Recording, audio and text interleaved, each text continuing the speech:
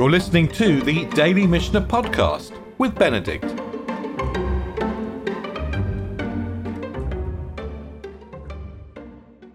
So the question is, your house is on fire, and what do you do? What do you do next? It's very interesting that the response of the Mishnah is very interesting, and it's completely unexpected. I think perhaps the Mishnah expects you, if there are any lives in danger, to save them straight away. So the Mishnah is not going to tell you to save life because it assumes you know that. But the first answer of the Mishnah, if your house is burning down, is to say, Kol kitvei hakodesh matzilin otan mipnei hadkala. All kitvei hakodesh, all sacred writings, can be saved from a fire. That means saved from a fire on Shabbat. That means we're going to run the risk of carrying with them in public space on Shabbat. We're going to carry with the Sifrei HaKodesh without an eruv in public on Shabbat. And this applies to all Kitvei HaKodesh, all holy writings, Bein shekorin bahem uvein she'ein korin bahem, whether we read from them or not. Have to find out in a minute what that means, whether we read from them or not. And the afal pishe ktuvin b'chol lashon tu'unim geniza, and even if they are written in any language, so any language other than Hebrew, they must be stored away. The Rambam explains, and I've given you the Rambam on the source sheet a bit lower down, but he explains we're not here talking about fire at all. We're talking about the sanctity of holy writings. And he says, look, if let's say they're written in English, for example, then if they wear out or if they're torn, you can't just chuck them away. You need to put them in a geniza. You need to store them away somewhere respectfully. So that's a side issue, but let's just come back. We're going to save them from the fire, whether we read from them or not. And the Mishnah continues, why don't we read from them? Because of the neglect of the study hall. Somehow reading from holy texts might mean that we neglect the Beit Midrash. We neglect the Mishnah Shir on Shabbat afternoon. And then the Mishnah continues, Matzilin tik hasefer im hasefer. We save the container of a scroll together with the scroll. Maybe here we're thinking about the old Iraqi shuls, the old Iraqi scrolls, which are actually held in a wooden box. And you might have seen them, and if you go to an Iraqi shul nowadays in the land of Israel, well, they'll take out this cylindrical wooden box and they open it up, and the Sefer Torah is suspended inside the book. It's a bit like opening a suitcase with a Sefer Torah inside it. You open it up and you read from the Sefer Torah, and then you shut it. That's the reading for that's the reading for the Parsha of the week. So we're going to save the container with the scroll. So this container is clearly not Kitvei HaKodesh, but we're not going to separate it from the scroll. And on the same lines, V'tika tefillin, tefillin, and we're going to save the tefillin bag with the tefillin, even if it contains coins. So we need to save the tefillin, and whatever we need to do, whatever goes with the tefillin, we're going to save with the tefillin. Where are we going to save them to? To an alley that isn't open. So interestingly, even at the cost of losing these Kitvei Kodesh, losing the Sefer Torah, we're not going to take it out into a giant open street, but we're going to take it out into an alleyway that is closed off. And when we get into the Mishnah of Eruvin, we're going to define different kinds of alleyways and how they can be closed off. And Ben Batera says, actually, Ben Batera says, look, you'd save a Sefer Torah even if you don't have a closed alley, even into an open alley. And actually the halacha doesn't go according to Ben Batera. So clearly at this level, keeping Shabbat seems to be more important than saving the Sefer Torah. And it's a really interesting statement of the values and the priorities of the sages. that they are very, and we found this out, right, in the first 12 chapters of the Masachet, of the tractate, that they are very, very anxious about carrying on Shabbat. And the possibility of losing a Sefer Torah seems to be somehow relegated to their anxiety about carrying on Shabbat. And the Rambam then explains that the holy writings that we read from are the prophets. I think he must assume that we read from the Torah as well. He knows we read from the Torah. But he's saying we read from the prophets as well. And those we don't read from, this is really interesting, those we don't read from are the writings. And the text means, I'm just quoting the Rambam here, I'm just reading the Rambam. The text means that people should not read them on their own at home. So they shouldn't miss out on the Beit Midrash. So they should take chance to go to the Beit Midrash.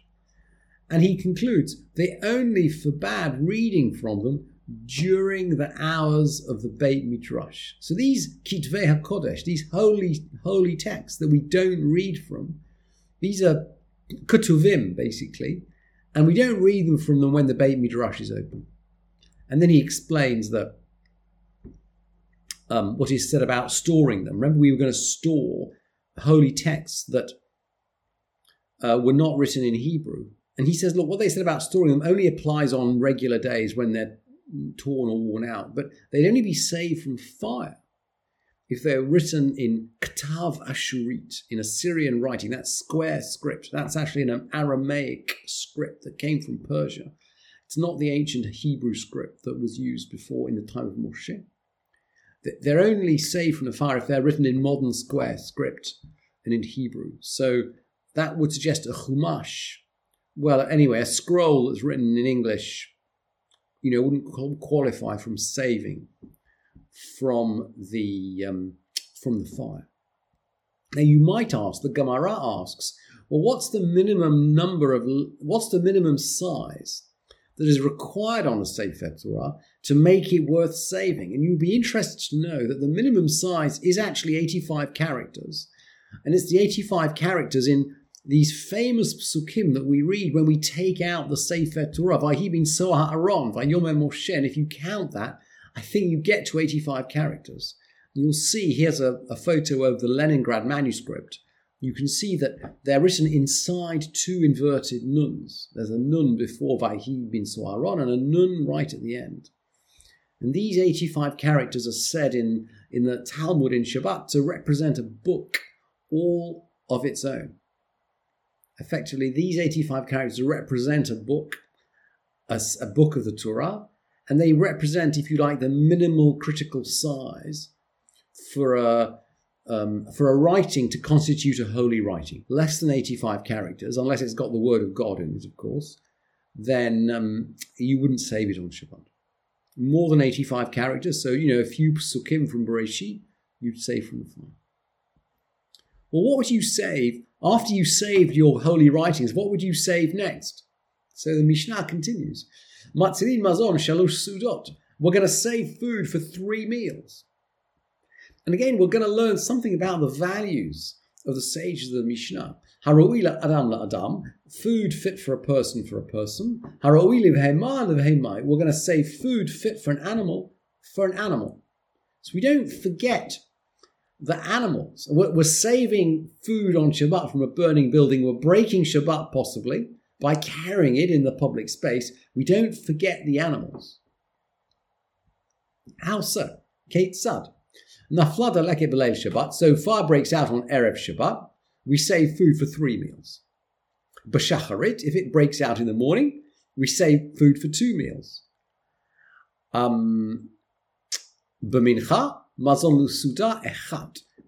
Fire breaks out at mincha time, we save food for 1 meal. Rabbi Yossi says at all times we save food for 3 meals. And of course, the halacha doesn't go according to Rabbi Yossi. And the Gemara asks, look, because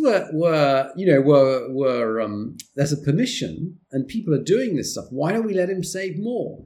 And Rava says, because someone's really agitated about his property, about his food, if you permit him, he'll come to extinguish the fire. So lighting a fire or extinguishing a fire is an av malacha, is an archetypal act of creation. And just as the sages are concerned about carrying in the public domain, they are concerned about putting out the fire.